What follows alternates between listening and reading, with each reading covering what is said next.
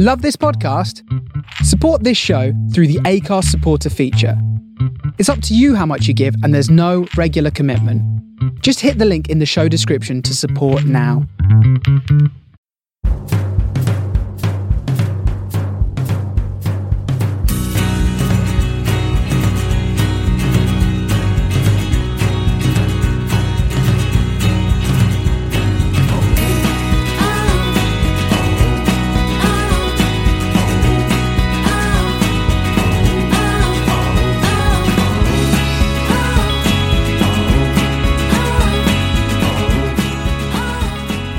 Hello and welcome to the Man on the Post Weekend Review. My name's Chris and joining me this week, it's Ali. Hi, it's been a while.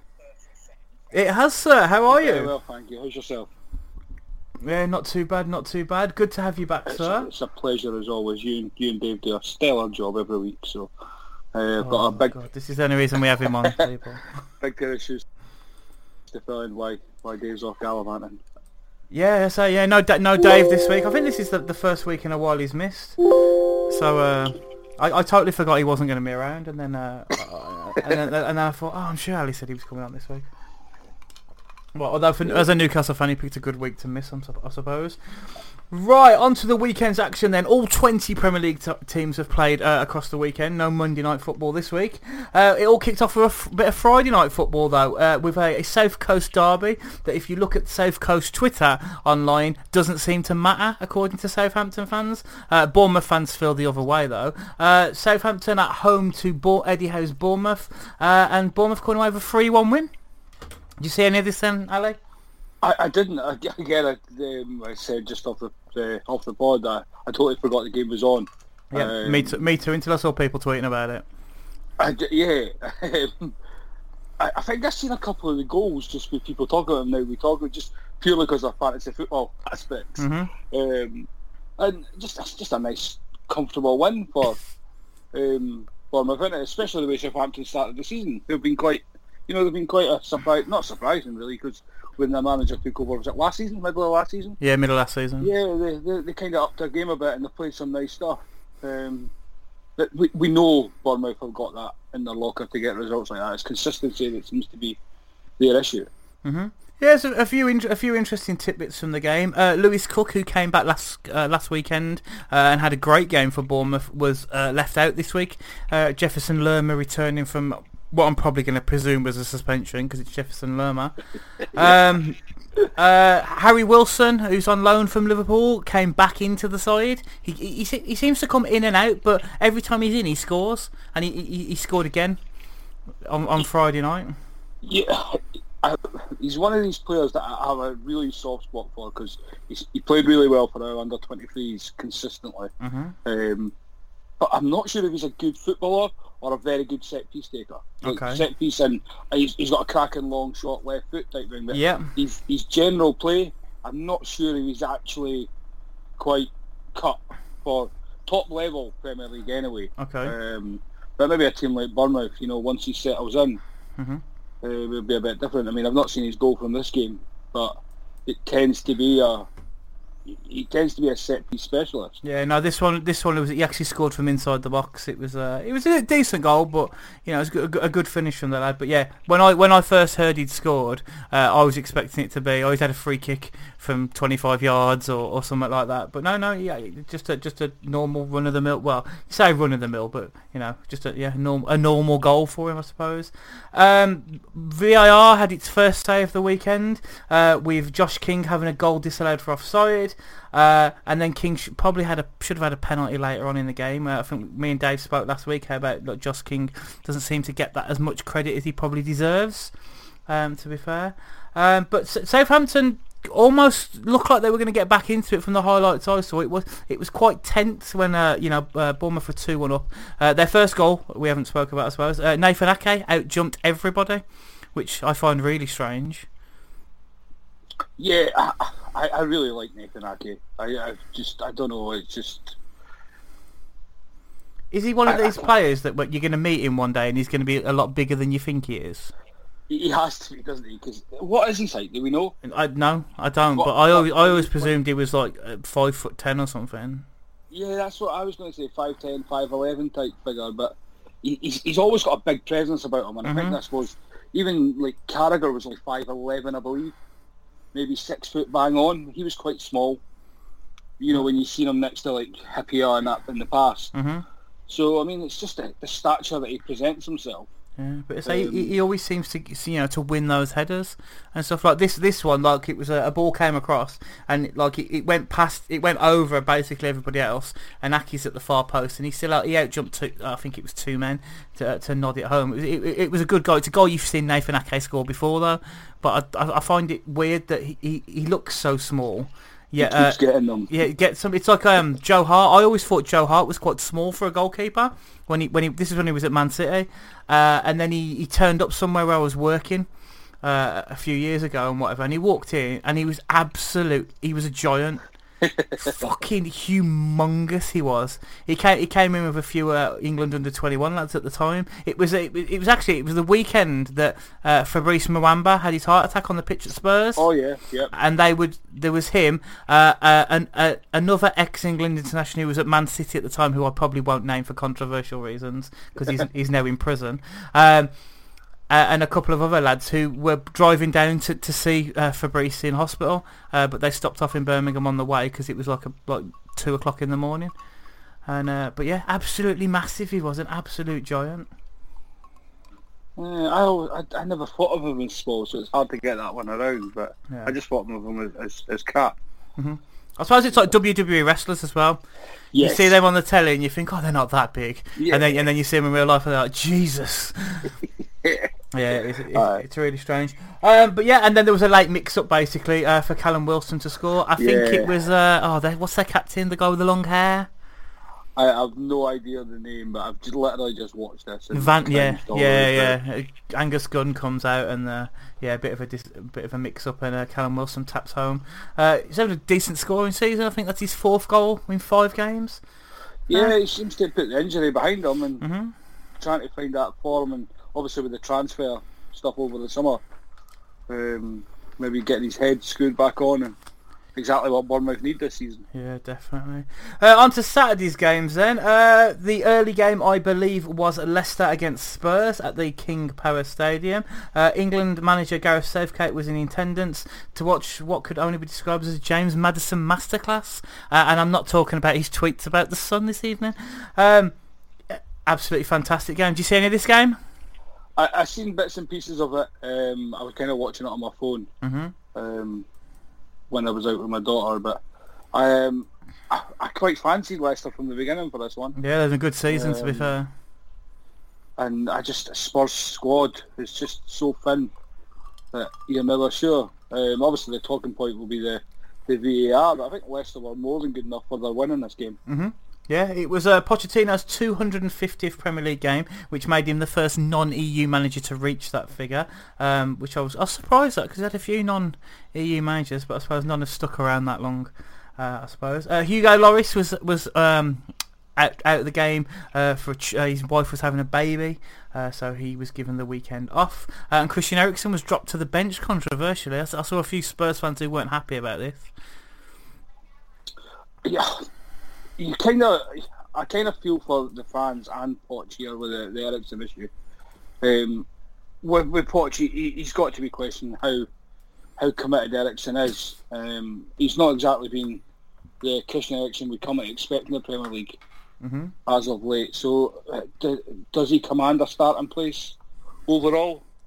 I'm not sure, but I assume because Ali started in this game, didn't he? I take it that was I believe so, yeah. The change. So I mean, trying to get Ali game time and back into play, is this the game for it? But then I suppose when is. But I think the Carabao Cup's coming up, isn't it? So yeah, this Carabao Cup week. They could have saved it for then, but just a gamble. That is the drop off of Eriksen Ali too different? Yeah, because they bought Ndombele, however you pronounce it. He was back in as well.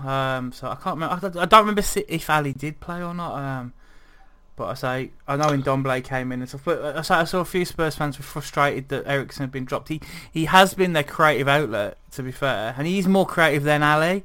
But I don't think Spurs have been performing very well at all. Like Kane scored in this game was a pretty good, decent goal as well. He scored while falling over.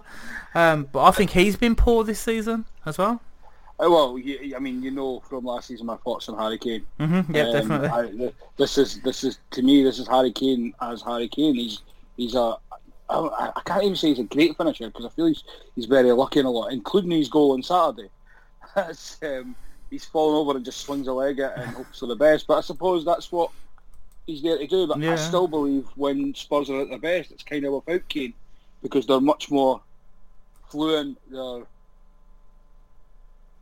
just feel they're a better team. But I mean, you're never going to drop Kane. Like his stats speak for themselves. But the Spurs, I don't know if it's the lack of signings, the tiredness kicking in. Yeah, but I think it could be a long season for them. Yeah, I've just had a quick look at the Tottenham lineup. Ali wasn't even in the squad. Oh wow! Right. So yeah, he came back from injury because he came on against Arsenal the other week. So I'm surprised he's disappeared unless he's injured again. He played in the Champions League, either sub or started. I'm not 100% sure, but he definitely played some part. Yeah, he wasn't even on the bench for this game. So yeah, maybe they are not rushing him back, which they've been guilty of doing in the past. So yeah.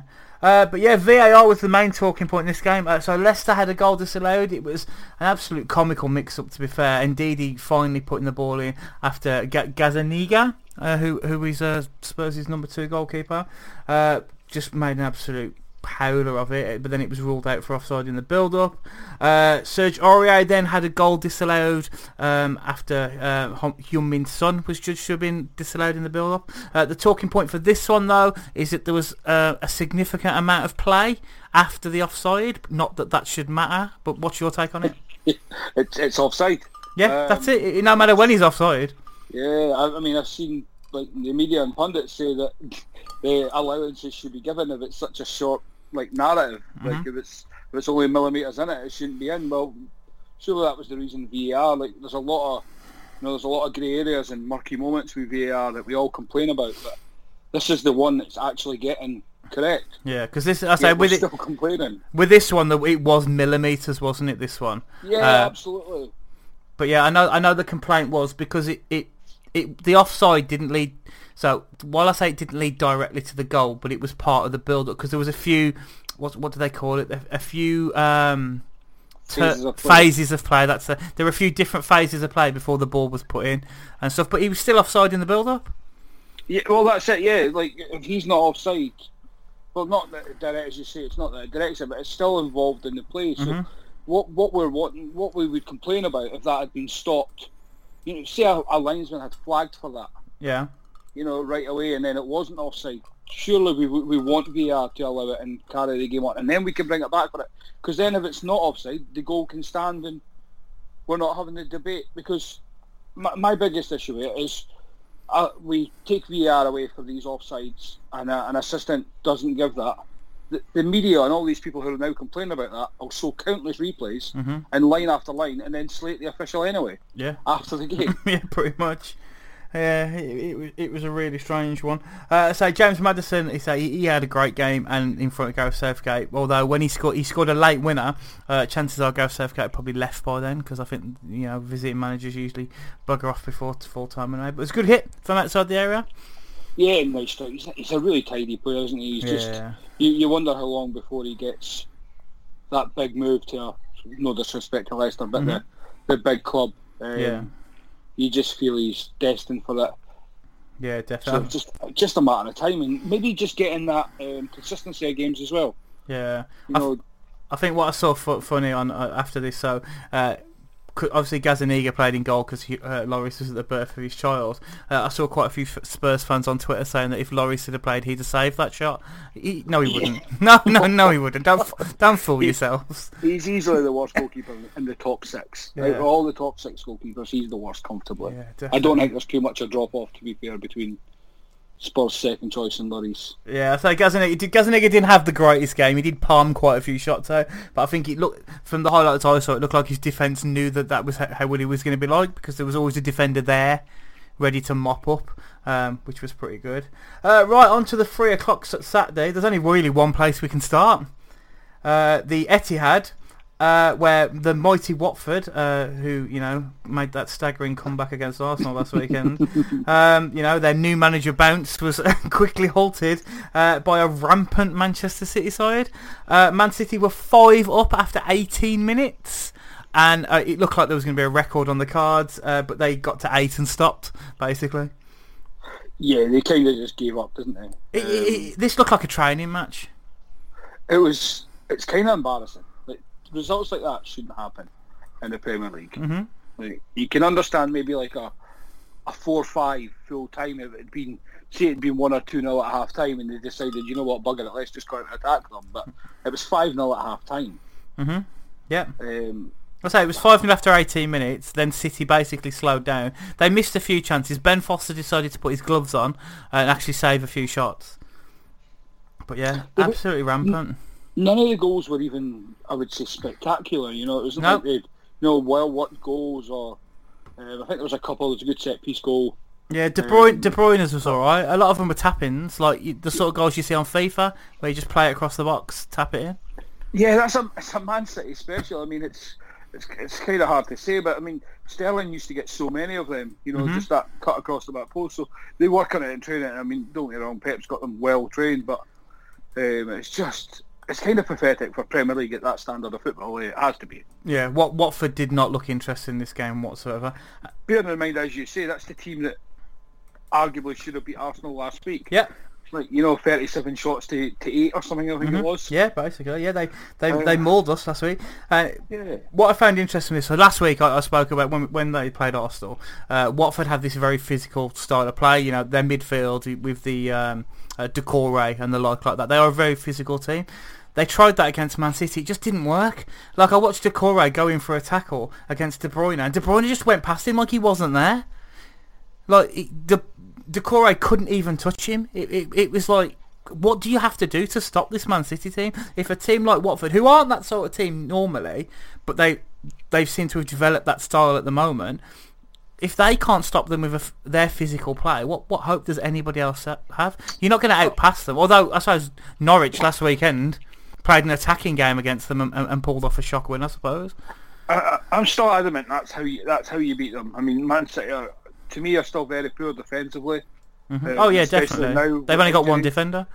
Your problem when you attack them and everything like Norwich has to go right. Mm-hmm. You can't just do it willy-nilly sort of thing.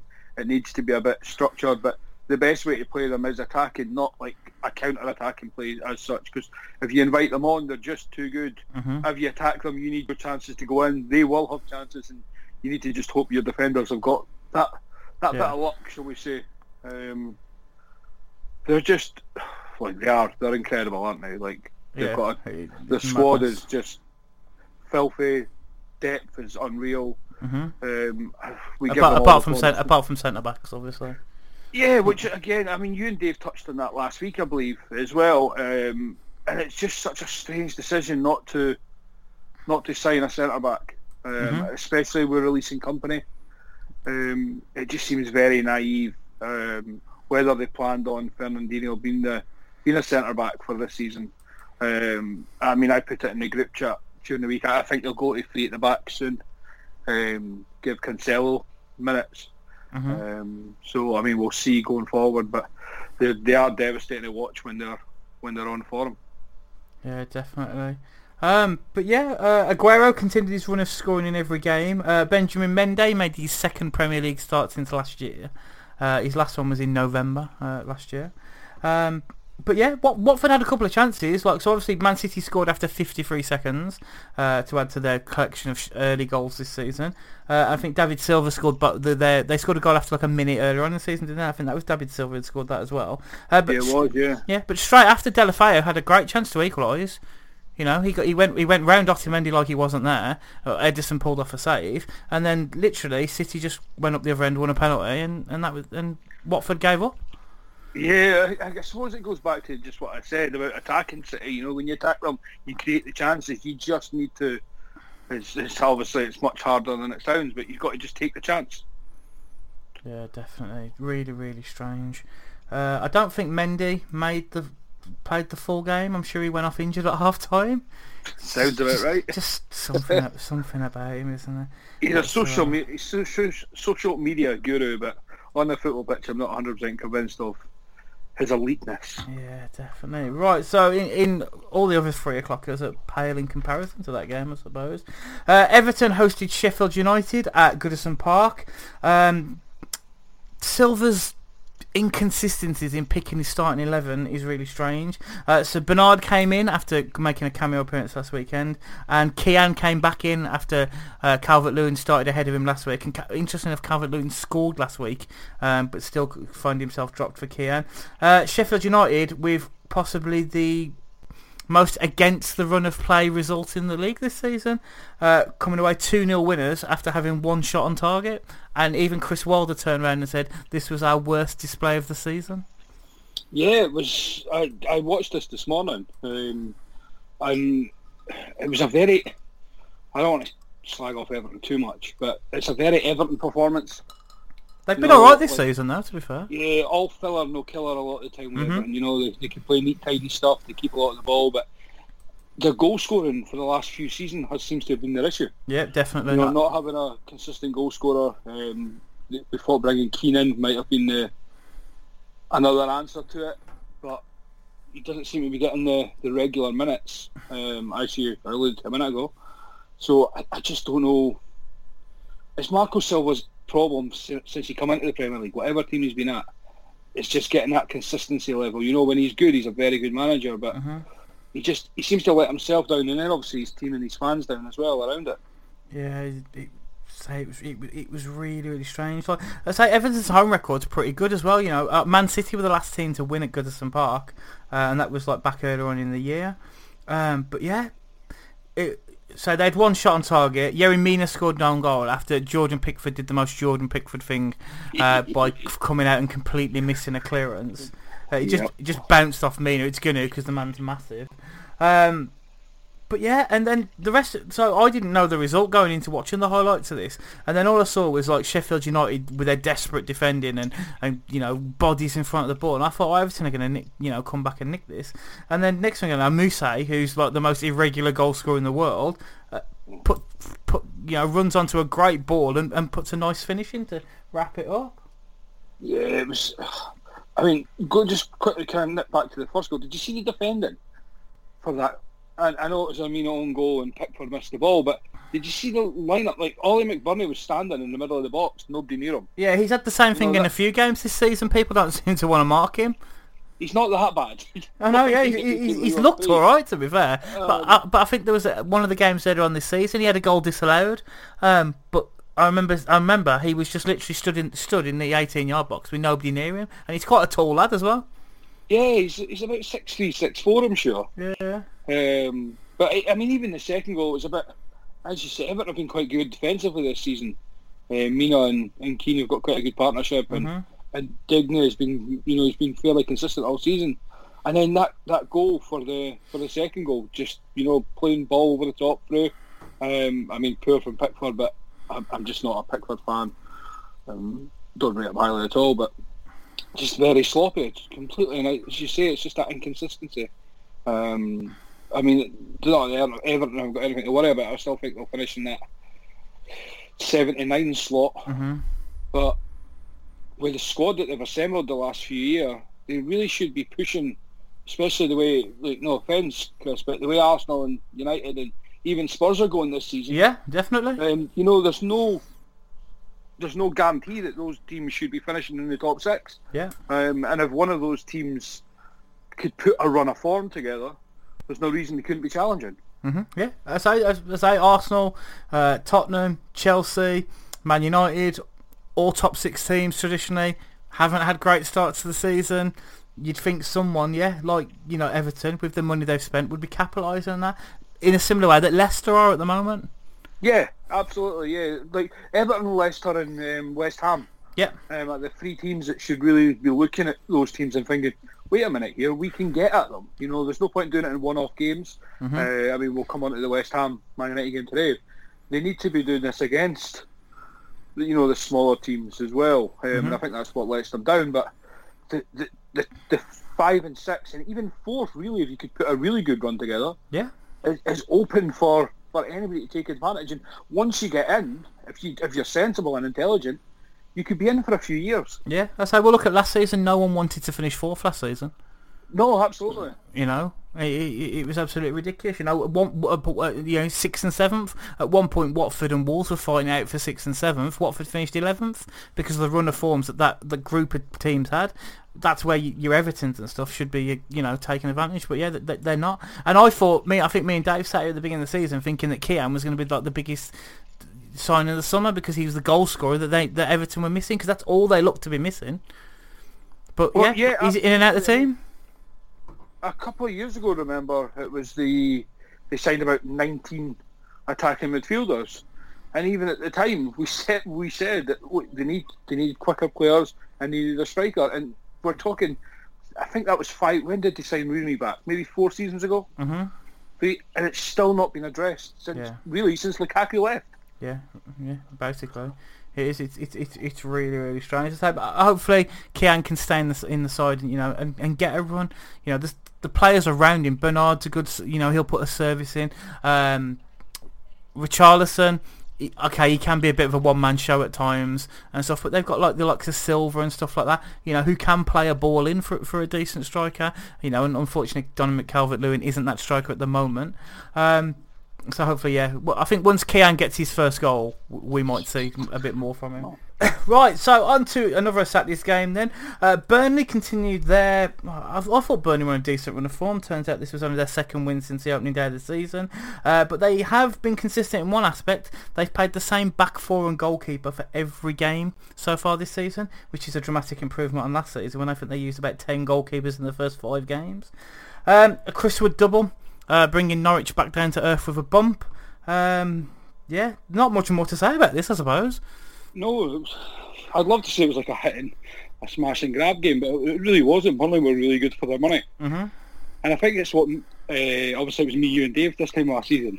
And we said the same, all that chopping and changing was where they went wrong, and keeping that back 5 is massive for them, They've got a really solid defence. They probably wouldn't look good in a footballing side. Yeah. Again, not being disrespectful, but as a unit, they're what you want for a team like Burnley, and because they're such an attacking threat as well. Mm-hmm. Yeah, the only time I noticed in the highlights is early doors. Tarkowski got left by Pukki. He literally nicked the ball off him and left Tarkowski for dead, and then missed, which is strange for him this season. But yeah, apart from that, it was all Burnley. I say Chris Wood got 2 good goals. Burnley had a few other decent chances to score. I think Ashley Barnes had one, which Norwich got away. Interesting enough, after the game, now I know he wasn't necessarily blaming the injuries, but Farke, or Farke, however you say it, that man's voice, it's creepy as hell. But yeah, he made a point about the injuries they've got and stuff like that, and I believe their captain had to go off injured. They've got players playing out of position and stuff like that. But they beat Man City last weekend with basically the same team. Exactly, yeah. I mean, I suppose we're kind of fickle as fans as well, but I guess he's deflecting from the team, isn't he? He's just that whole Jose Mourinho tactic type thing that's crept into the game. Mm-hmm. I think it's one of those performances for us. We've got not much to say about it. Norwich have been a delight to watch really this season. Maybe a surprise for most. I've been really surprised by them. I thought Burnley had a good start. That was quite surprising. You told me it was only their second win. Yeah. I suppose it's only in 5, I guess, but. Yeah, they hadn't won since the opening day of the season, but they are 9th in the league at the moment. There's like a whole bunch of teams on 8 points. And stuff like going into today's games as well, like the likes of Arsenal, West Ham, all sat on 8 points as well. But I think there's about 6 or 7 now that are just sat on 8 points in mid-table. Yeah, well, I think not Wolves, sorry, West definitely Ham not Wolves. West Ham and United were both on the... Yeah, we're both on 8 points going into the games. Same wins, same draws, everything this season. Yeah, Chelsea were on 8. Well, are on 8 points. as well. But yeah, it's quite interesting at the moment with the way results are going. But yeah, there's not much to say about it. But I think if you're a Norwich fan, if someone had come to you 2 weeks ago and said, right, you got Man City and Burnley next, you're going to get 3 points from those 2 games, I think they'd have taken it. Yeah, my only criticism there is this is what I think Dave talks about it quite regularly with Newcastle. That's where their fans go. You know, they get those big wins, but then get frustrated by, you know, dropping silly points. Like if you go and beat Man City, you want at least a point against a tricky Burnley, because it was at Turf Moor, wasn't it? It was at Turf Moor, yeah. So it's a hard place to go, even for the bigger sides. But you just, if you want to stay up or you want to push for a European place, you know, you just want to take that next step. Those are the results you need to get. The Man Cities, the Liverpools, dare I say even any of the top 6 really, they're kind of free hits for the smaller teams. It doesn't really matter what happens in there as such, but you need to beat those around you. Yeah, definitely. I say Norwich having a decent season. You know, they're not in the bottom 3, but we'll come on. They're still, you know, they're sticking to their principles, and I imagine, you know, when they get their players back, there's a platform for them to build off there. Talking of platforms, that's a terrible link to be fair. The Saturday night football was I'm sorry, Dave, was Newcastle versus Brighton. You know, I suppose last season this wouldn't have been a big draw, and I can't imagine the viewing figures would have been great for it then. Probably, to be fair, they probably weren't great for it this time. The most noticeable thing that I noticed with this game was Andy Carroll was back after getting back to fitness for the first time in about 10 years. He came off the bench to make his Newcastle return. But yeah, there were a lot of empty seats at St James's Park. Was that a boycott of a manager? I don't know. Type? I really don't know, because they've been talking about it for ages. But they talked about it when they played Arsenal at the beginning of the season and stuff like that. You know, I know it's a 5:30 game. You know, it gets pretty cold up there. You know, above the wall and stuff like that.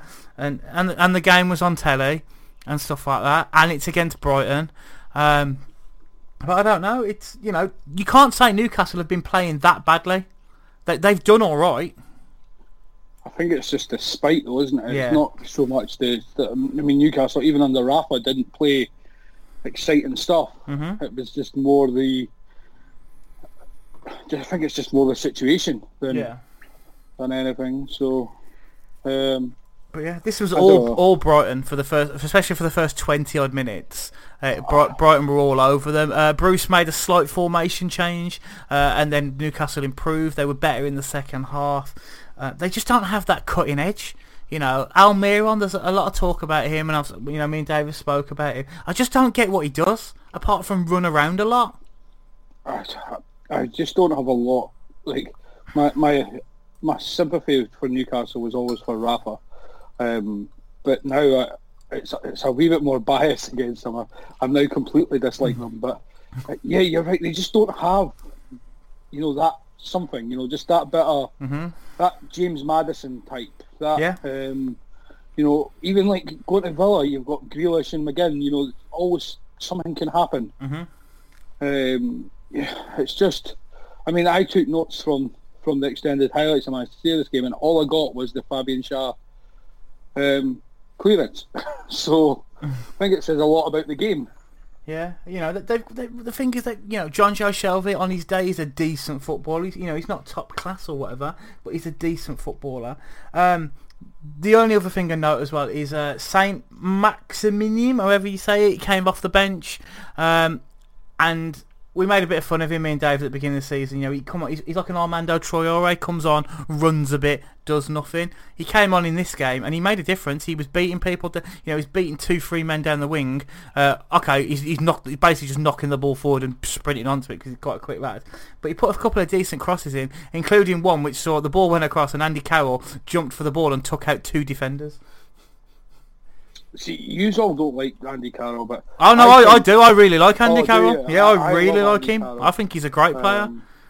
I thought he got a hard time from Liverpool fans when he was at us, and I think, this is a big if he can get a run of games together in the league this year, you know, I think he can. He's just they fit the style. You know, the fans love him. He could be massive this season, not just in height. I think in that team with your Matt Ritchie who can put a good ball across. Shelvey's capable of putting decent balls in. Saint Maximin, okay, it might be a one-off from what we've seen of him this season, but he put a couple of good balls in at the end of this game. I think a fit Andy Carroll in that, with that sort of service could do quite well. Don't get me wrong, I've taken the piss out of Andy Carroll. I didn't rate him at all when he was at Newcastle the first time.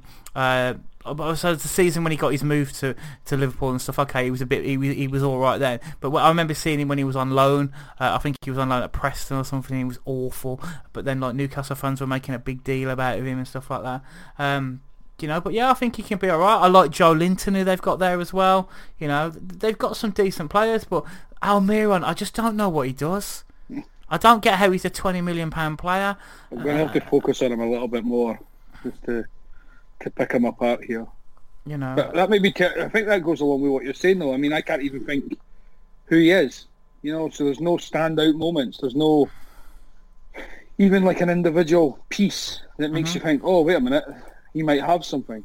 Yeah, he made a couple of runs in this game. He had one where he ran and then literally brushed the ball with his boot for a shot, and then he had another one that was literally just a bog standard save for him. But I hear so many people saying what a good player he is and stuff like that. But is he one of these players that, because he runs around a lot, that the fans like him and stuff like that? I think that always, especially in the smaller clubs, isn't it? It always appeases fans when you see a player just running about, even getting the foot in sort of thing. But to the more, I don't want to sound snobbish, but like an educated fan who pays attention and no tinted glasses type thing, I suppose it's a bit different. I'll need to keep an eye out just to see what you mean. I can't even think of him in the Liverpool game, just to know who he was or what he did. Yeah, I say hopefully. So there's some promising signs for Newcastle there, and there has been the last couple of weeks. But yeah, when Brighton come to your home ground and basically bully you, it's not good. I bet Dave's glad he's not here. I also didn't realise as well, Newcastle have the lowest average possession in the league at the moment, which, considering, I say, the likes of Shelvey, who can play a pass, Hayden, he's a decent passer and stuff like that, and they've got these creative players like Almiron and Atsu and stuff like that. It's strange that they seem to be designed to play on the counter, I suppose. Do they not remind you of watching a game of FIFA though? They just kind of get the ball, try and get wide, get a cross in, get a shot in, and then the other team keeps the ball and plays football. I suppose, yeah. That's what it felt like against us. It's like they were quite efficient with the ball against us for periods of the time, but it was just quick moving, get it wide, get it forward, and they either dispossessed or a cross went in, and then the other team, kind of, and the way that Newcastle sit with the tight backs of four, and so the other teams always have to keep the ball and try and make space. Where Newcastle kind of play on that. A kind of counter-attack, as you say, but like a game of FIFA, it always reminds me of, you get the ball at your fullback, you push through pass, and hopefully a quick winger gets onto it. Yeah, definitely. And then with Steve Bruce as the manager, you're not expecting a tactical or possessional masterclass. I mean, I don't know what the possession was like under Rafa, but I would assume it was much higher in possession-based football as such, because they didn't create many chances under Rafa, which I think was the biggest criticism there, wasn't it? Yeah, basically. Right, on to Sunday's games then. So due to the Europa League being back, there were 4 games this Sunday, which makes it good fun when we have to record on a Sunday, so thanks for that. But yeah, 4 games, and I suppose all decent fixtures. We'll start with the one of the early ones. West Ham United at the London Stadium, is it still called that? Hosted Man United, and absolutely battered them, is probably the nicest way to put it. Goals from Yarmolenko in the first half, and then Aaron Cresswell free kick in the second half. Cresswell, who was only playing because Masuaku was suspended, I believe. But yeah, this is the poorest Man United team. I know we've said this quite a lot in the last year, but wow, this Man United team, to be bossed around by a West Ham team that are decent, they are going into the game at the same amount of points as Man United, but there was no fight whatsoever in this Man United team. Yeah, very limp. I mean, I always feel reluctant to bash like a Man United, because obviously with the Liverpool side. I said that in our group today, but they're pathetic. There's there really is no leader. There seems to be no structure, no idea, no idea how to play, not how to play, but like what their style of play is. Yeah. You know, the whole Man United, no identity. There's no character to them whatsoever. I mean, and people like bash Pogba, but at least he's a character. You know, you can build around that, regardless of what you think. But the talent's there in Pogba, whatever you think of the off-field antics. Yeah. And even the likes of, dare I say, like Lingard, whilst he doesn't have the talent, but at least the character there. But the rest of them just don't seem to care. And for me, the pinnacle of that is that De Gea contract. I mean, I know we're talking about the game, but they've just gave David De Gea off his worst 18 months, a 375,000 a week contract. Yeah, gave him the contract they wouldn't give him when he was basically keeping them in the top four. Yeah. So he's went from the best player in their team, arguably the best player in the league, to just Laureus Karius in a Man United shirt. Wow. You know, that's what he's become. Like, he doesn't, you know, I mean, he was never a leader, as in the way like Roy Keane slated him pre-match today about his leadership skills. But before, he was never that stand-up leader. Yeah. But he led by example. And now he's neither, and then that's now infiltrating into the back four. What obviously Maguire getting signed for the price he signed. I'm not one who cares about prices. If Maguire come in and did the job he was meant to do, then it's worth every penny. But they kind of just panicked and took the first option they could get because they couldn't get their Koulibalys, their, you know, similar molds. Yeah. And even the Wan-Bissaka at 50 million. Again, the money's no object if he came in, but he's not really hit the. And it's maybe down to the structure that Man United play, again, the lack of identity, but he's not the same Crystal Palace Wan-Bissaka who was up and down the pitch, and he's kind of turned into like Nathaniel Klein, you know, quite static going forward, but he's still quite solid defensively. Yeah. But that's just for me, it's the lack of. I feel it's a lack of trying and no care. Yeah. It's kind of saddening for a team of United's ilk and structure, and like now that they would find achieving fourth place as a massive achievement. Yeah, I say you said the word static, and that is exactly what I've got written down on my pad. For that first goal from Yarmolenko, don't get me wrong, it was a good goal, but they were completely static, Man United. No shape, you know, they've got an £80 million centre-back, and there was absolutely nothing to them. They were just, you know, De Gea's just signed that new contract, and then he's playing in front of that. He's playing behind that, basically. Yeah. You know, wow, you must be thinking, like, you know, can I just rub the ink off quick before it dries? Well, that first goal, Mark Noble took 9 touches, all little ones, around the edge of the box with no pressure on him. Yeah. Like, Mark Noble. Like, think about this. 2019, and Mark Noble was the best midfielder in the park today. Yeah, it's madness. Like I remember saying the other week, like, so Pogba's out for a little bit at the moment. Oh, excuse me. And I thought, you know, it might do Man United a little bit good because he hasn't been great this season. But as you say rightly, he's a character, and that's what they lacked today more than anything. You know, I thought it was interesting that United's average age this season, considering they're known as a team that, you know, plays the younger player and whatever, their average age this season is 25 years of age, and like a couple of days and whatever. It's their lowest. To the media, though, and Man United, 25 is a young age. What's Jesse Lingard? He's still like this new teen on the scene. Yeah. So. But yeah, this is their lowest ever average age for a Premier League squad. You know, really? Yeah, I found that really, really strange. That this is their youngest ever team. Wow. Basically, you know, considering they're known from the Ferguson days and stuff like that. So, unless the stat I've seen is wrong, because it didn't make much sense to me. But I suppose they always had like, you know, your Beckhams, your Scholes. Then they had like your Pallisters, your Bruces, your Schmeichels. So they always had a mix. They don't have that mix anymore. You know, who's the oldest player in that team? It's Ashley Young.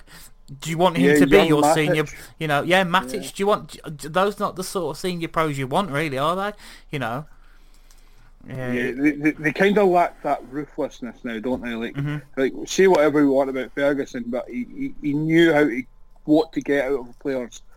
Even the Van Persie, he knew when to get them and take his best, not his best years, because obviously Arsenal got them, but he just knew how to get a good year. Oh yeah, a good 2 year, whatever he needed. He took Van Persie at the perfect time. Because he was injury free at that point as well. And if he had stayed on, I believe he would have got rid of him quicker than anyone else did. Mm-hmm. But yeah, I don't know. I mean, I do know what's wrong with Man United because I witnessed it through Liverpool for years, and I do believe they're going through exactly what we did. They'll try loads of different ways. They'll go through many managers. They'll go, different identity. Well, once they find an identity, they'll go through a couple, and I think it'll be a good few years before we see them back. And I believe they may even go, a bit further down before we see them bounce back. Mm-hmm. I said they're 8th in the league at the moment, but I think that's only really because the amount of inconsistent results we've had from other teams at the moment. Really, because they've been poor. I mean, I said this last year. You had Liverpool and Man City in a league of their own. Mm-hmm. Spurs, for the most part, kind of were in a league of their own. And then everyone else, down to the bottom 4, were just meh. Like, it wasn't that anybody else was... And I even questioned whether Liverpool and City were actually that good. Mm-hmm. Or everybody else was quite poor. Because, you alluded to it earlier on in this season and last season. Liverpool didn't really play great a lot of the time. Yeah. But were comfortable in most games. Mm-hmm. So I think that's maybe says... I don't know, it's quite hard to say that Liverpool maybe weren't as good as we think they were, considering what they achieved. But you wonder how much of it is down to other teams being so poor. Yeah. I say look at so we mentioned it earlier on. Look at that chase for 4th at the end of last season. Yeah. The chase for 5th, 6th, 7th. Watford went, as I mentioned earlier on, went to 11th because the form of those clubs was so bad. Bournemouth, I think it was at one point, it was Bournemouth, Watford and Wolves were fighting for 7th, I believe it was, and yet none of them seemed to want to win. And then you had Arsenal, Chelsea fighting for and Spurs fighting for 4th, and then Arsenal were well out of it, then Arsenal were back in it, then they were back out of it because nobody wanted to win it.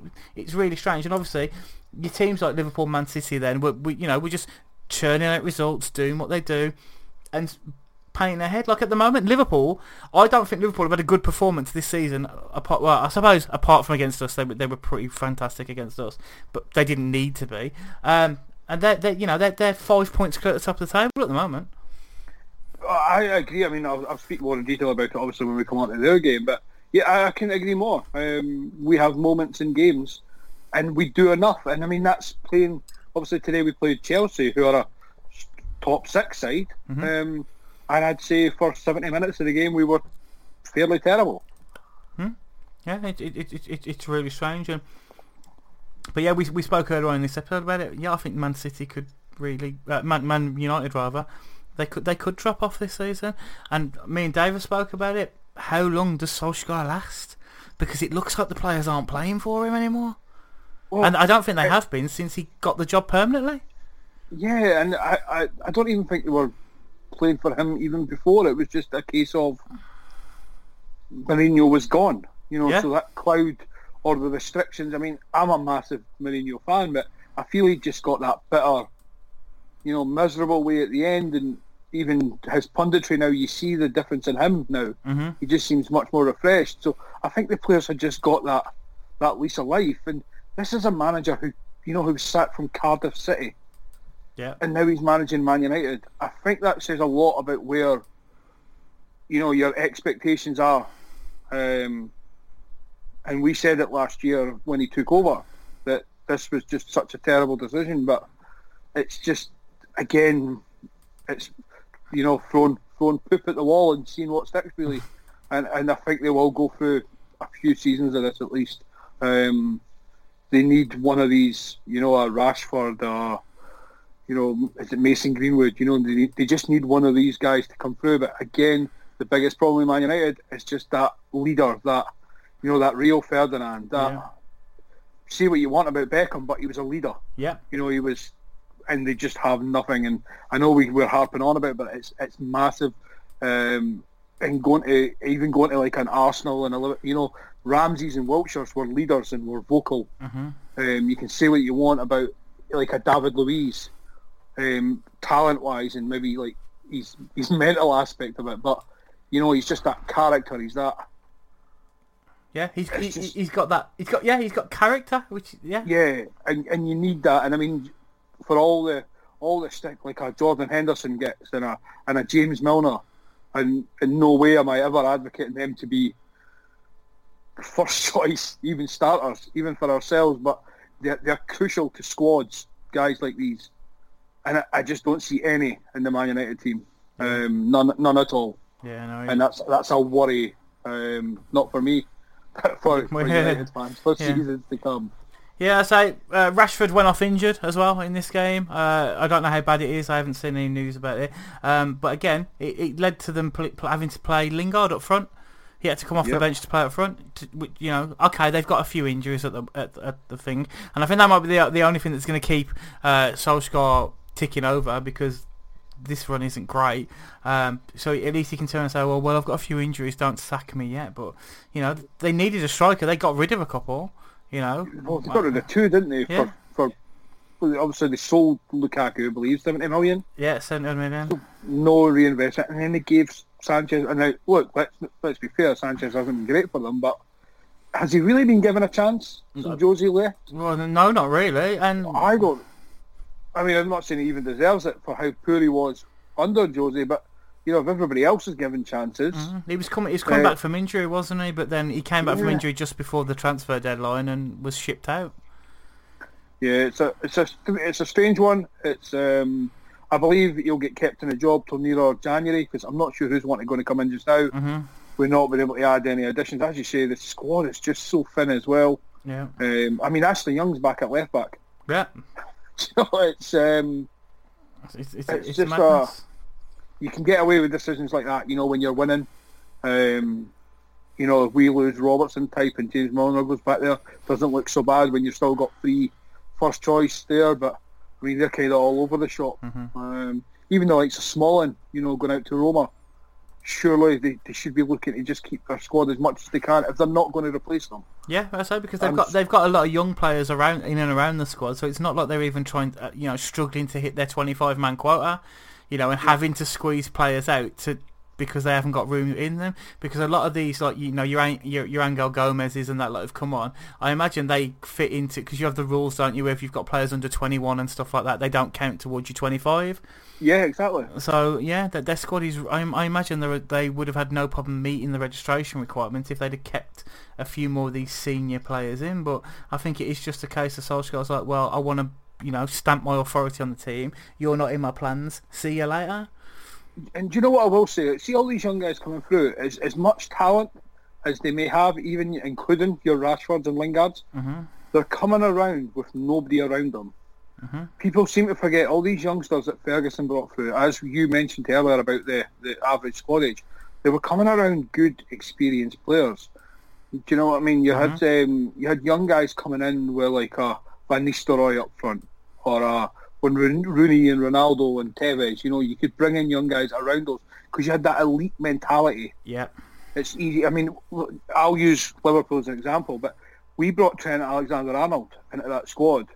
Now, we didn't quite have the elite mentality, but, we played good football. We had, big characters, and our manager has maybe got the most elitist mentality of our squad. He's probably the most important one, but it's easier for a player like that to fit in than if we had brought in a Trent Alexander-Arnold 5 years ago, 6 years ago, when we were like floating about. It would have been very hard. Well, we still had, I suppose, Gerrard when Sterling come through, but just that in between bit, you need characters through, or it doesn't matter how good a young guy is, they're just not going to succeed on their own unless they're really, really special. Yeah, I agree. But let's go back to the game, because Cresswell's free kick. Yeah, it's a fantastic free kick. Incredible. I love Aaron Cresswell. Me too. You know, I've never been. I think it was last week where I said I had never been a fan of Masuaku, but he's had a great season so far. And Cresswell hasn't had a shout, but yeah, he's come back in and absolutely smashed that in. It's a fantastic free kick. Yeah. I say West Ham were really good. I saw most of this game. I was actually quite impressed with West Ham. You know, they were playing the football that you think of when you think of West Ham. You know. The West Ham way. The West Ham way, yeah. It wasn't as it was last season, where you saw like the likes of Anderson and that lot, who would literally do individual moments of brilliance to get on points and stuff like that. This was a good team performance and stuff like that. You know, Yarmolenko's back from injury, and he's firing at the moment. I think a really good centre half, and I struggle to see many weaknesses in that team. Mm-hmm. You know, I think they could do with like a maybe like a higher quality centre back, but. I think they're not obviously Mark Noble's no midfield general, but he does a tidy enough job in there. Yarmolenko, you've got Lanzini to come back to fitness. Yeah, so he didn't play today. Yeah, I like Haller, is it the striker? Yeah, Haller looks really promising. Yeah, nice tidy. Yeah, they more than deserve to win today. I think that's as much as we're slating Man United and about the team. I think West Ham have to get all the credit in the world for today. Yeah, definitely. But again, going back to what we said, how much do they want it and how much can they put a run of games together? Because the position's there if they want it. Yeah, and that's it. And hopefully they'll see that. Hopefully they'll look around the table now and be like, right, we're in the tops. I think they're 6th or 7th at the moment. 3-point cushion between quite a few considerably bigger teams and whatever. Take advantage. They've just beaten Man United, and yes, it's not the Man United of old, but that's still a scalp still. Yeah, I mean they alluded to it before the game, like Man United are a beatable team. Yeah, I think Pellegrini said it in his interview, didn't he? He said this isn't the same Man United. They're beatable. Now that's a good thing because that means he's not got them up on a perch. Mm-hmm. So it's not going to have that. Well, you'd think or hope that it wouldn't have that Norwich come down. We beat Man City. We're unbeatable. They know, it's only Man United. So whoever, West Ham have got next. Let's see them get a run of games. Yeah, a run of wins. Yeah. So the other early game today was Crystal Palace home to Wolves. Not much. I haven't got much to say about this one. I didn't really see much of it. Dendoncker own goal. I think Ward had a shot that deflected heavily off him to give Palace the lead. Not much else happened. Roman Saiss was sent off for a second yellow for a foul on Zaha, which is he's always going to happen when when he's running away. I think he just put his arm around him, didn't he, and brought him down. Yeah, brought him down. Yep. But apparently Wolves had quite a few decent chances and their pressure paid off. They scored a 94th minute equaliser. Diego Jota. Yeah, Palace, listen to Palace fans online and stuff like that, apparently missed several chances to kill this game off and just couldn't. And so Wolves haven't had the greatest start to the season. I think they're 19th at the moment. We've spoken at length about how thin their squad is. They didn't make major investment in the summer, just tying down permanent deals for players who were already there and stuff like that. And it may be starting to tell. But yeah, anything else you want to add about that game? Yeah, not much to say. I think, as you say, the biggest surprise was not adding, especially how we know how difficult the Europa League is. Mm-hmm. Your first season when you've got that Thursday, Sunday. But you'd like to think over the course of the season Wolves will be okay. They've got too much quality and there's worse off teams, but you never know with however far they go into Europa. They're still fun to watch. They're a good team. But that's kind of your neck of the woods, isn't it? Like that area type for Wolves. Wolves fans around, like I said, there's not many in Birmingham, but obviously I'm from Wolverhampton originally, so I've got a Facebook account full of Wolves fans. They're not very happy. They are, which I find really weird. I think me and Dave have spoken about this. Like there are like people claiming it's time for Nuno to go, which I think is ridiculous. They've got some sort of entitlement now, haven't they? Okay, very good. But that's always been the thing with Wolves. They I think I spoke about this last season. They always had this. We're bigger than we are, kind of like Newcastle have had in the past. Yes. We're bigger than we are and stuff like this. And even when they were in the old Division 2, and then what what become the Championship and all that. You know, it was always a massive sense of entitlement, and then that kind of went away for a few years after they had the double relegation and stuff like that, and that went away, and then weirdly after that went away, that's when they've had their best period in a very long time, and then unfortunately they've had a really good season last season, and it seems to have crept back in a little bit. I'd understand if they'd gone out in the summer and spent like £100 million and added players to their squad. Yes, they went out and spent a decent amount of money on good players, but I say they were good players who were already there.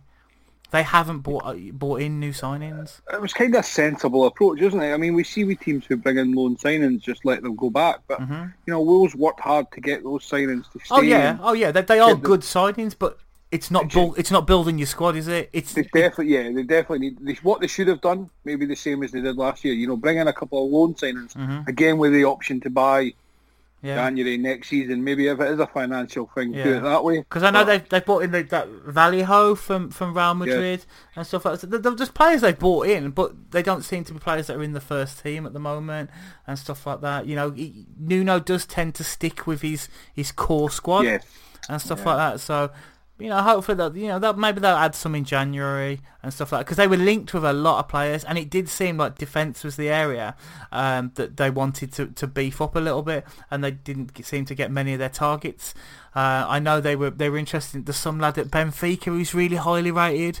And they're still being linked with him now, but apparently the likes of Man United and stuff are looking at him as well. But obviously Wolves have that relationship with Benfica, so we maybe they could bring him in. But I suppose it depends on how their season goes up until that point.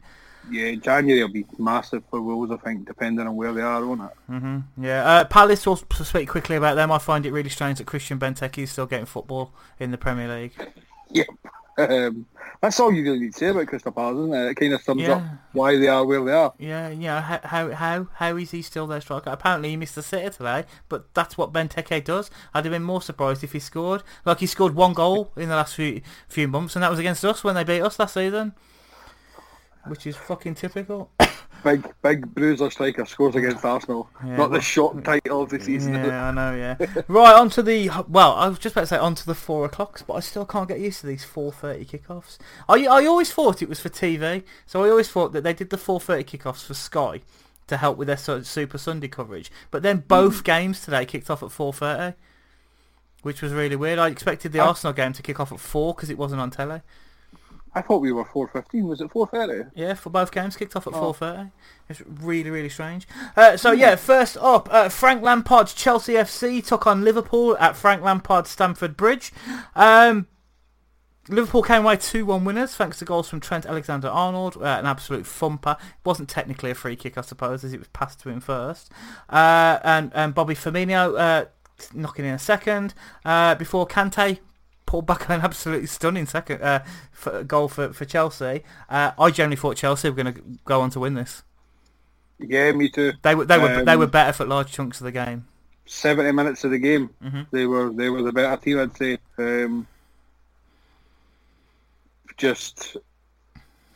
I think maybe similar to what we said about Man United in a way, just that leader. Just that maybe general to dictate, but. There's Mount and Abraham, they look proper lively talents. Kante coming back is huge for them. I'll still never understand why he's the attacking one out there. Him and Jorginho. If he scores goals like that, mate. Well, absolutely, yeah, not taking it away. But, I mean, what was crucial, I don't know how much you watched of it, obviously with the Arsenal game on at the same time, but Kante did drop a bit deeper when it went 2-0 and started dictating play from there.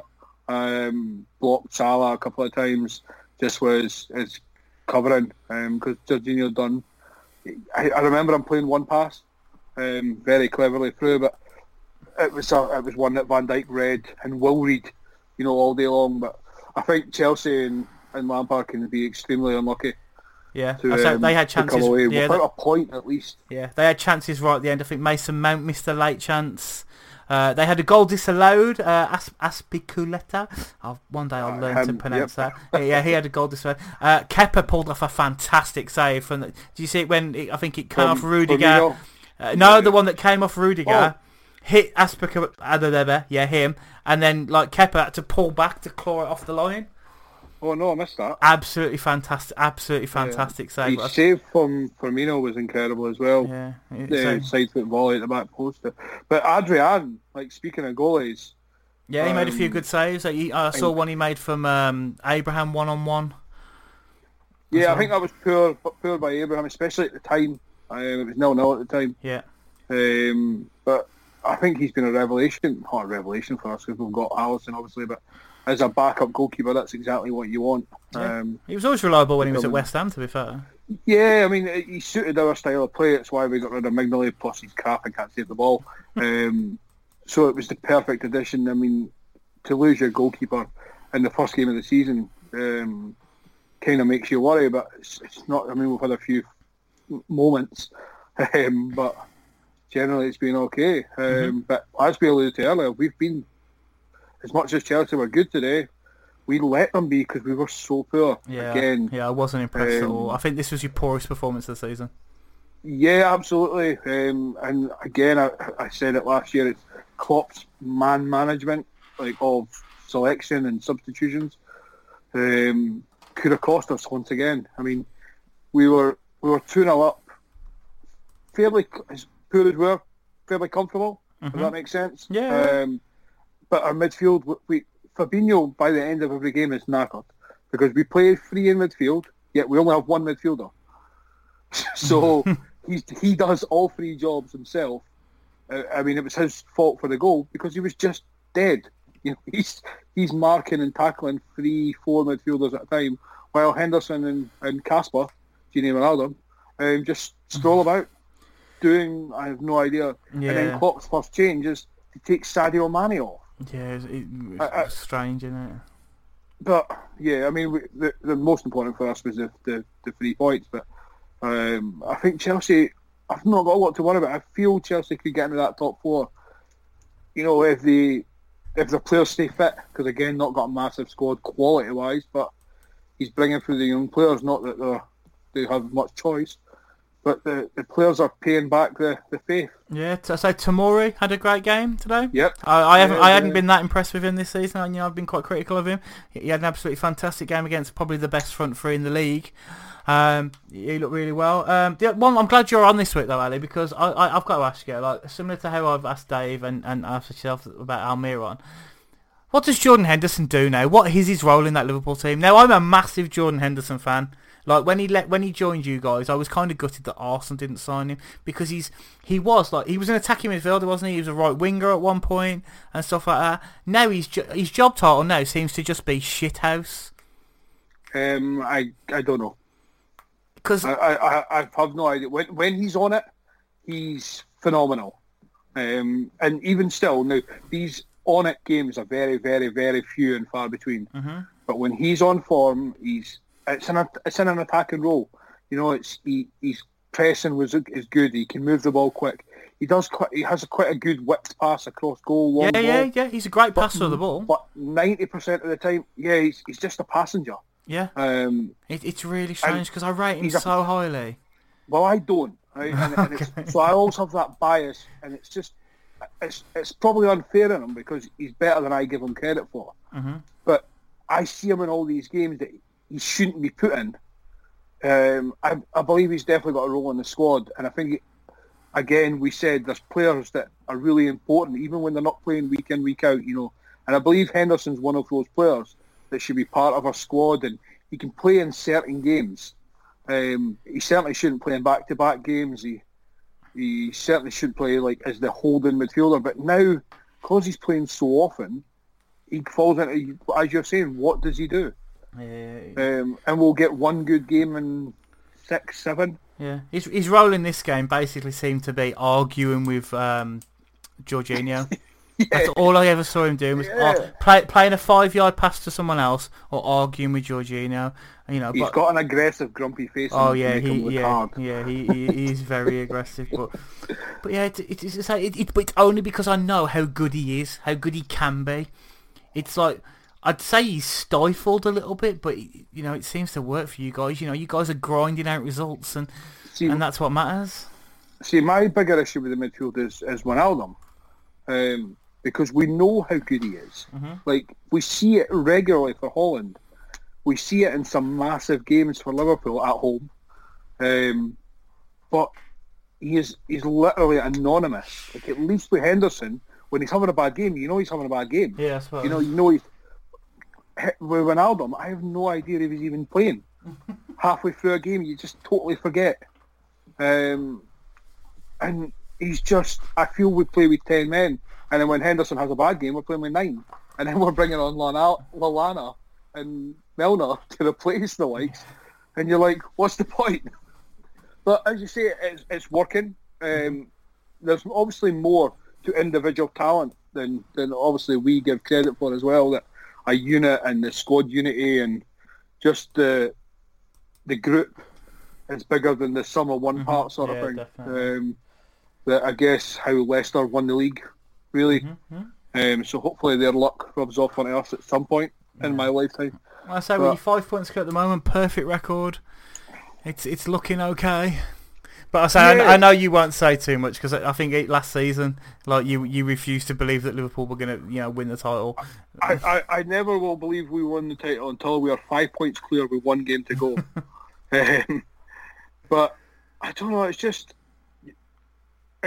we're not playing good, and even last season we didn't play well most of the season, and we only lost one game, drew 5, I believe, 4, and we didn't win the league.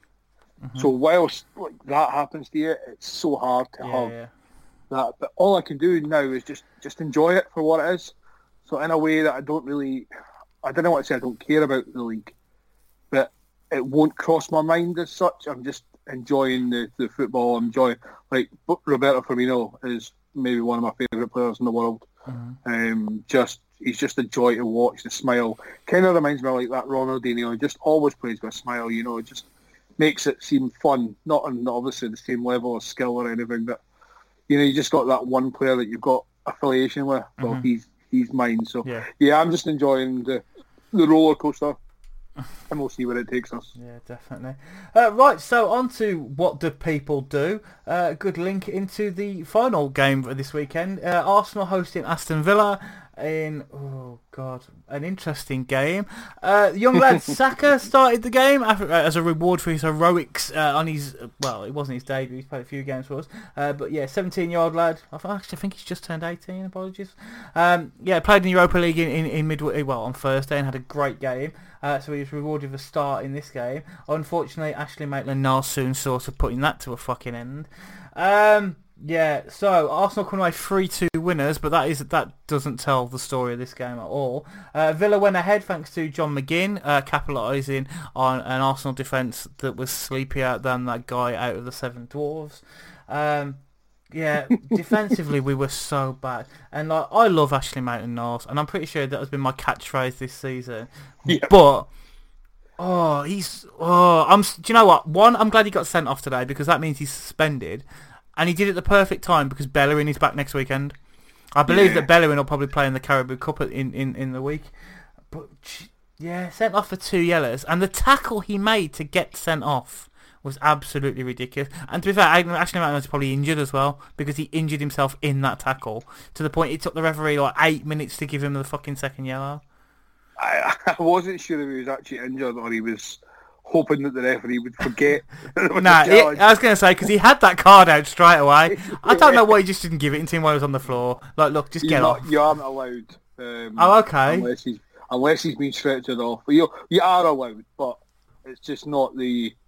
You're waiting for the player to look at you, type, stand up, that authority, make it a clear and... So what happens in that instance, right? So sometimes you see players go down injured.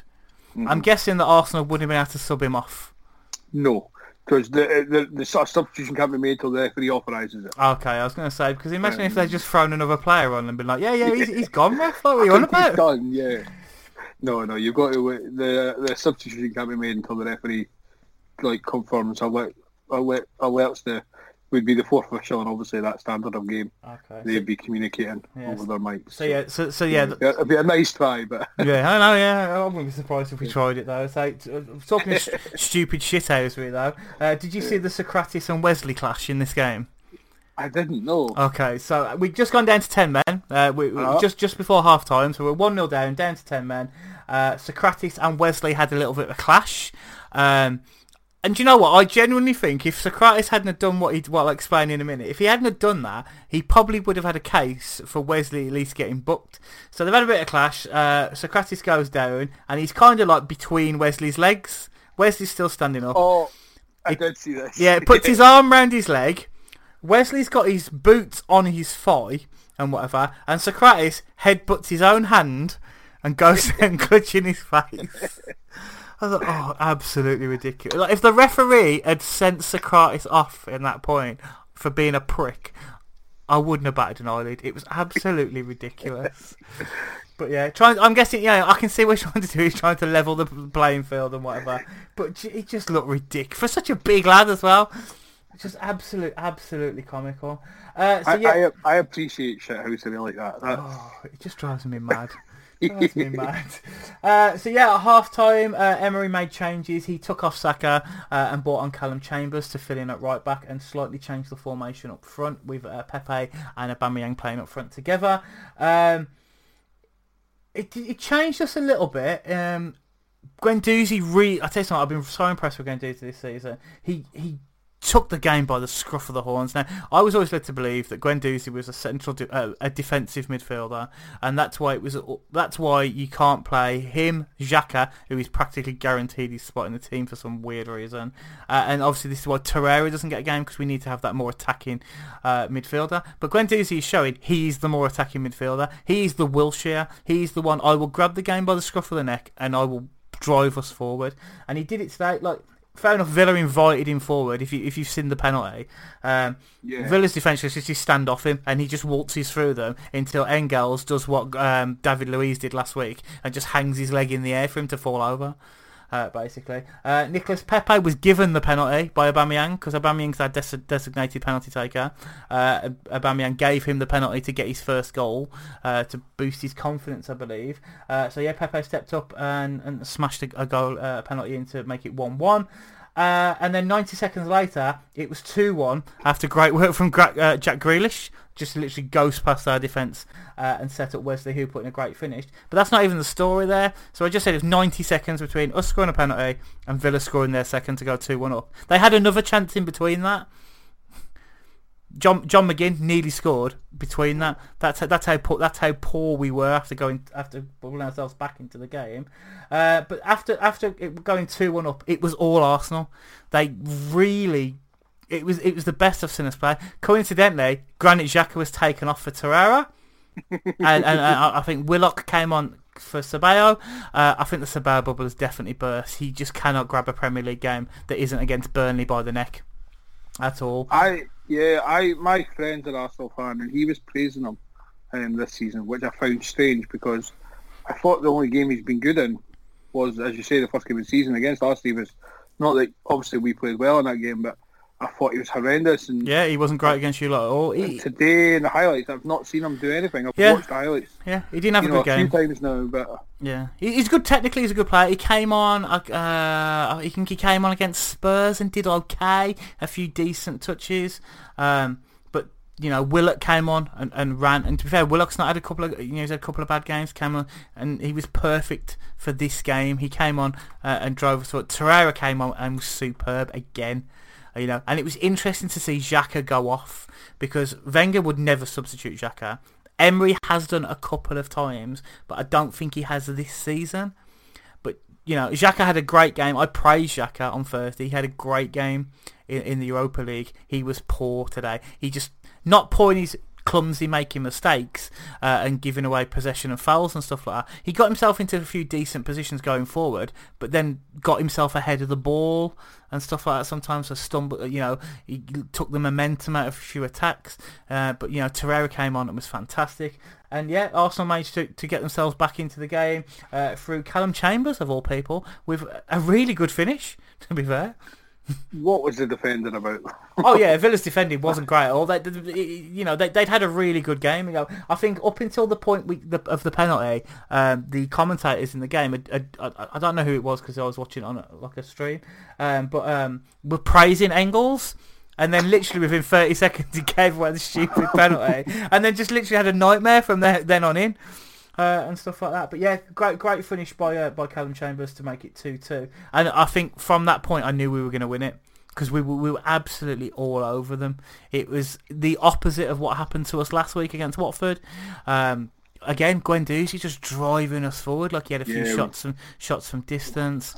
Really nice pass from Guendouzi to Chambers as well for the initial cross type. Mm-hmm. Yeah, and then we won a free kick on the edge of the area a couple of minutes later after getting it back to 2-2. Aubameyang, who only scores tap-ins according to some people on the internet, stood up and smashed it, past Tom Eaton to make it 3-2. And I thought Villa, after we'd scored, we'd looked a bit vulnerable, but yeah, Villa lost all momentum then. And it's weird because if we'd have been 1-0 down and not had Maitland-Niles sent off, I wouldn't have been that worried about the game, because Villa have shown this season they can be good for 80 odd minutes and then they tire, like a lot of newly promoted teams do when they first come up. Put their all into it, don't they? Yeah. But because they say they are a decently hard working attacking team. But with Ashley Maitland-Niles being sent off, I wasn't too sure about it, because I thought, okay, 10 men, we're going to find it difficult if they just they're not going to soak up as much. But yeah, we got back once. But yeah, as soon as we made it 2-2, there was only one result on the cards. To be fair, Emery's substitutions were fantastic. He went in 9 minutes. He went from every Arsenal fan in that ground wanting to be fired to okay, he does know what he's doing.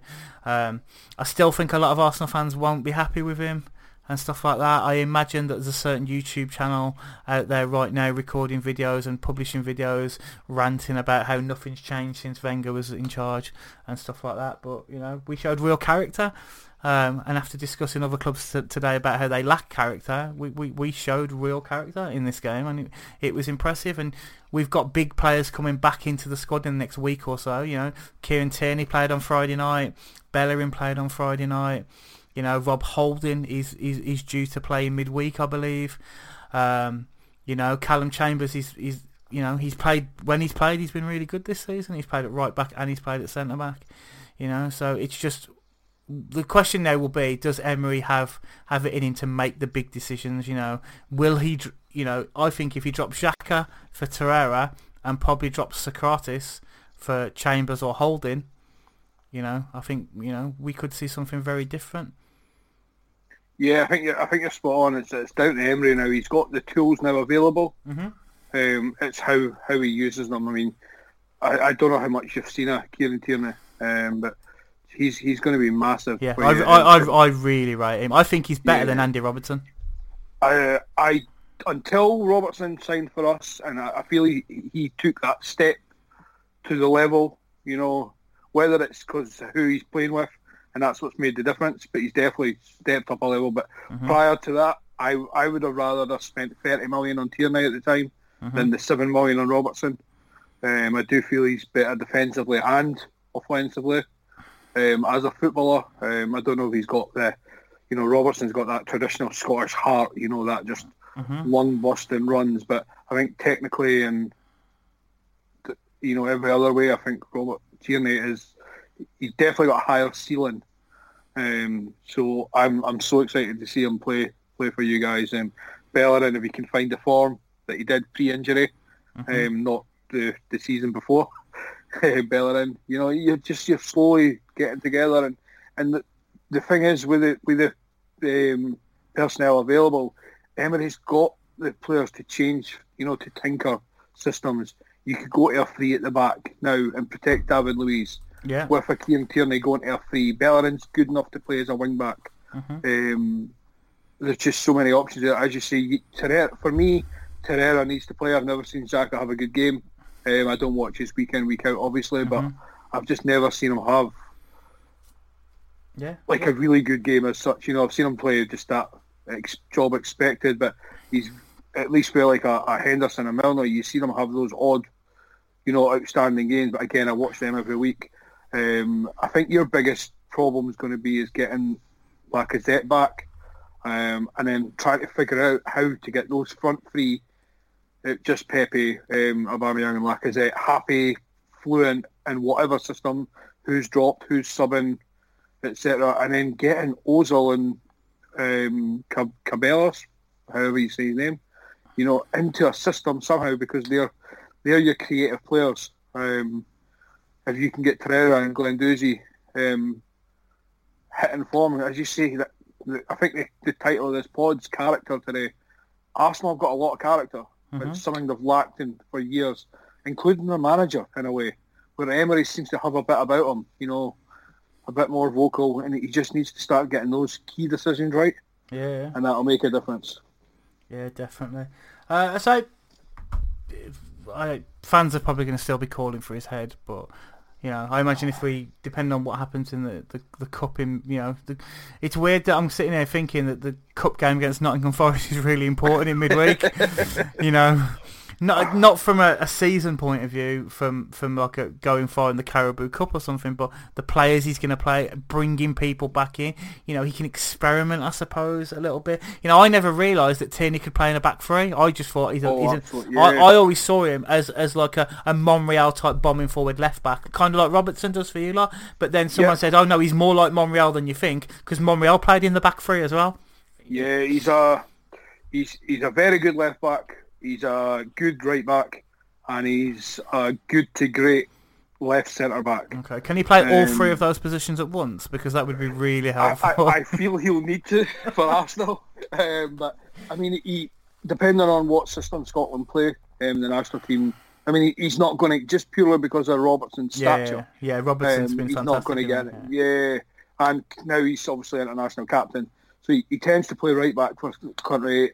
Celtic changed to a back three at times, and he went to the third centre back.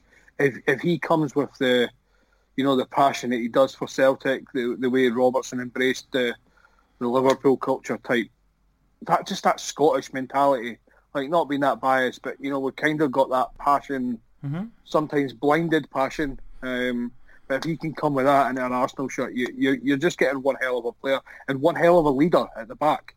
He's going to be very vocal, and I can't see him being shy of telling even like your experienced players in Mustafi and Louise and even Leno.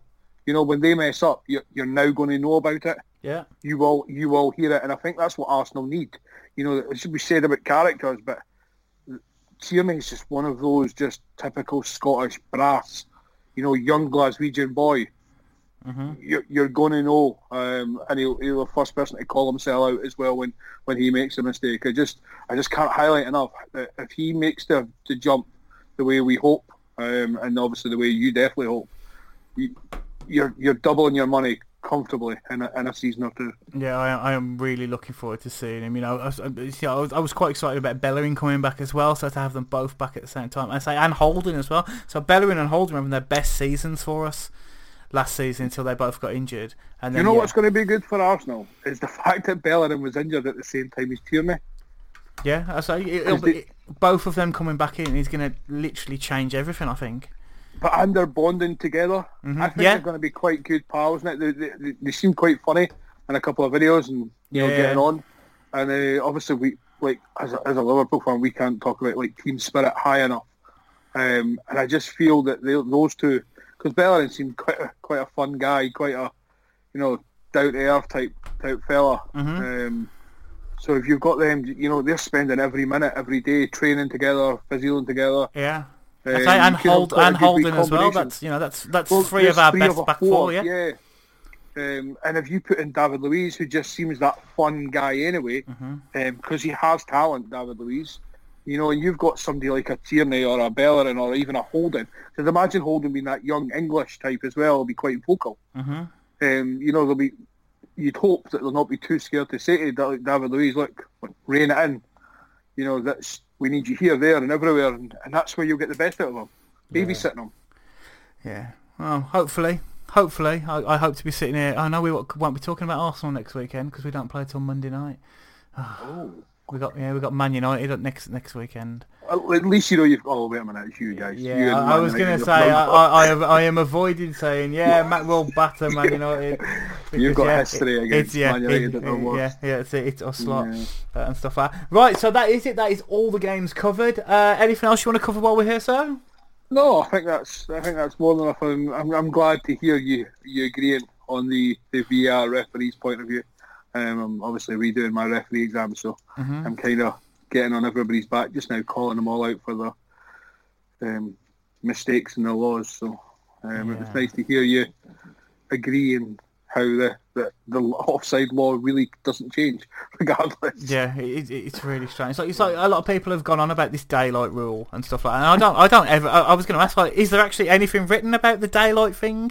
Because I was going to say, because what? Daylight? Hang on, what? The law clearly states if you can score a goal with any part of your body and that part of your body is offside, then you are offside. Yeah. Whilst, yes, it may be a harsh law in general, if your shoulder is offside, but you're technically still gaining an advantage because your momentum is going that way. So again, it's not really that harsh as such. It's just plain and simple. You're offside. There is a line. You can't go wrong. It's the only thing VAR is getting 100% accurate. You know, we can debate all the other stuff all you want, whether it should be overturned and not overturned, but I think the biggest thing that VAR had to come in for, if you include goal line technology, was the goal lines and offsides. Yeah. Well, they're black and white decisions, aren't they? Yeah. At the end of the day, there should be no grey area for those. But it sounds like a lot of people want there to be grey areas now, and it's just like, well, why? Because then you'll just argue about the grey areas. Yeah, as I said earlier, that's when you'll start analysing referees' decisions that a linesman called offside, and it shouldn't have been. And you know, they'll show 150 replays on Sky and then criticise the official. Yeah, cause that's what they do. Yep. Right, so please pimp your social media things, please, sir. I am Ali Thompson 84 on Twitter, I believe. I'm never really on. Just follow all the Man on the Post stuff. And listen to the shows. I mean, if you're listening to this one, you obviously listen to the Sunday show anyway. But the Friday show, the European show, all excellent content. Just make sure you follow all these guys. I'm more interested than I am. I wouldn't go that far, but yes, you can find us at Man on the Post on Twitter, Facebook, everything. We are all over the shop. Well, I haven't seen many Instagram posts recently, Chris. What have you been up to? I won't dig Chris. Ariana Grande concert. Oh, really? I've missed that. When was this? A couple of weeks ago. Did you not hear the Friday show? No, I haven't listened to the Friday. I haven't listened to the Friday show yet. Yeah, we best not talk about it. Ross gets a bit upset. So, okay, right. We'll talk about it off here. Right, that's the next podcast in my queue as well. Oh, I can't wait. Right, so yeah, that is it. Thank you for joining me, Ali. A pleasure to speak to you again. I hope we'll get you back on quite regularly. Absolutely, anytime you want, I'm available. Well, I say we're here every Sunday. Unless me and Dave can't be bothered and then record on a Monday instead. Yeah. So yeah, that is it. Thank you very much for listening, and always remember to keep your man on the post. Nailed it.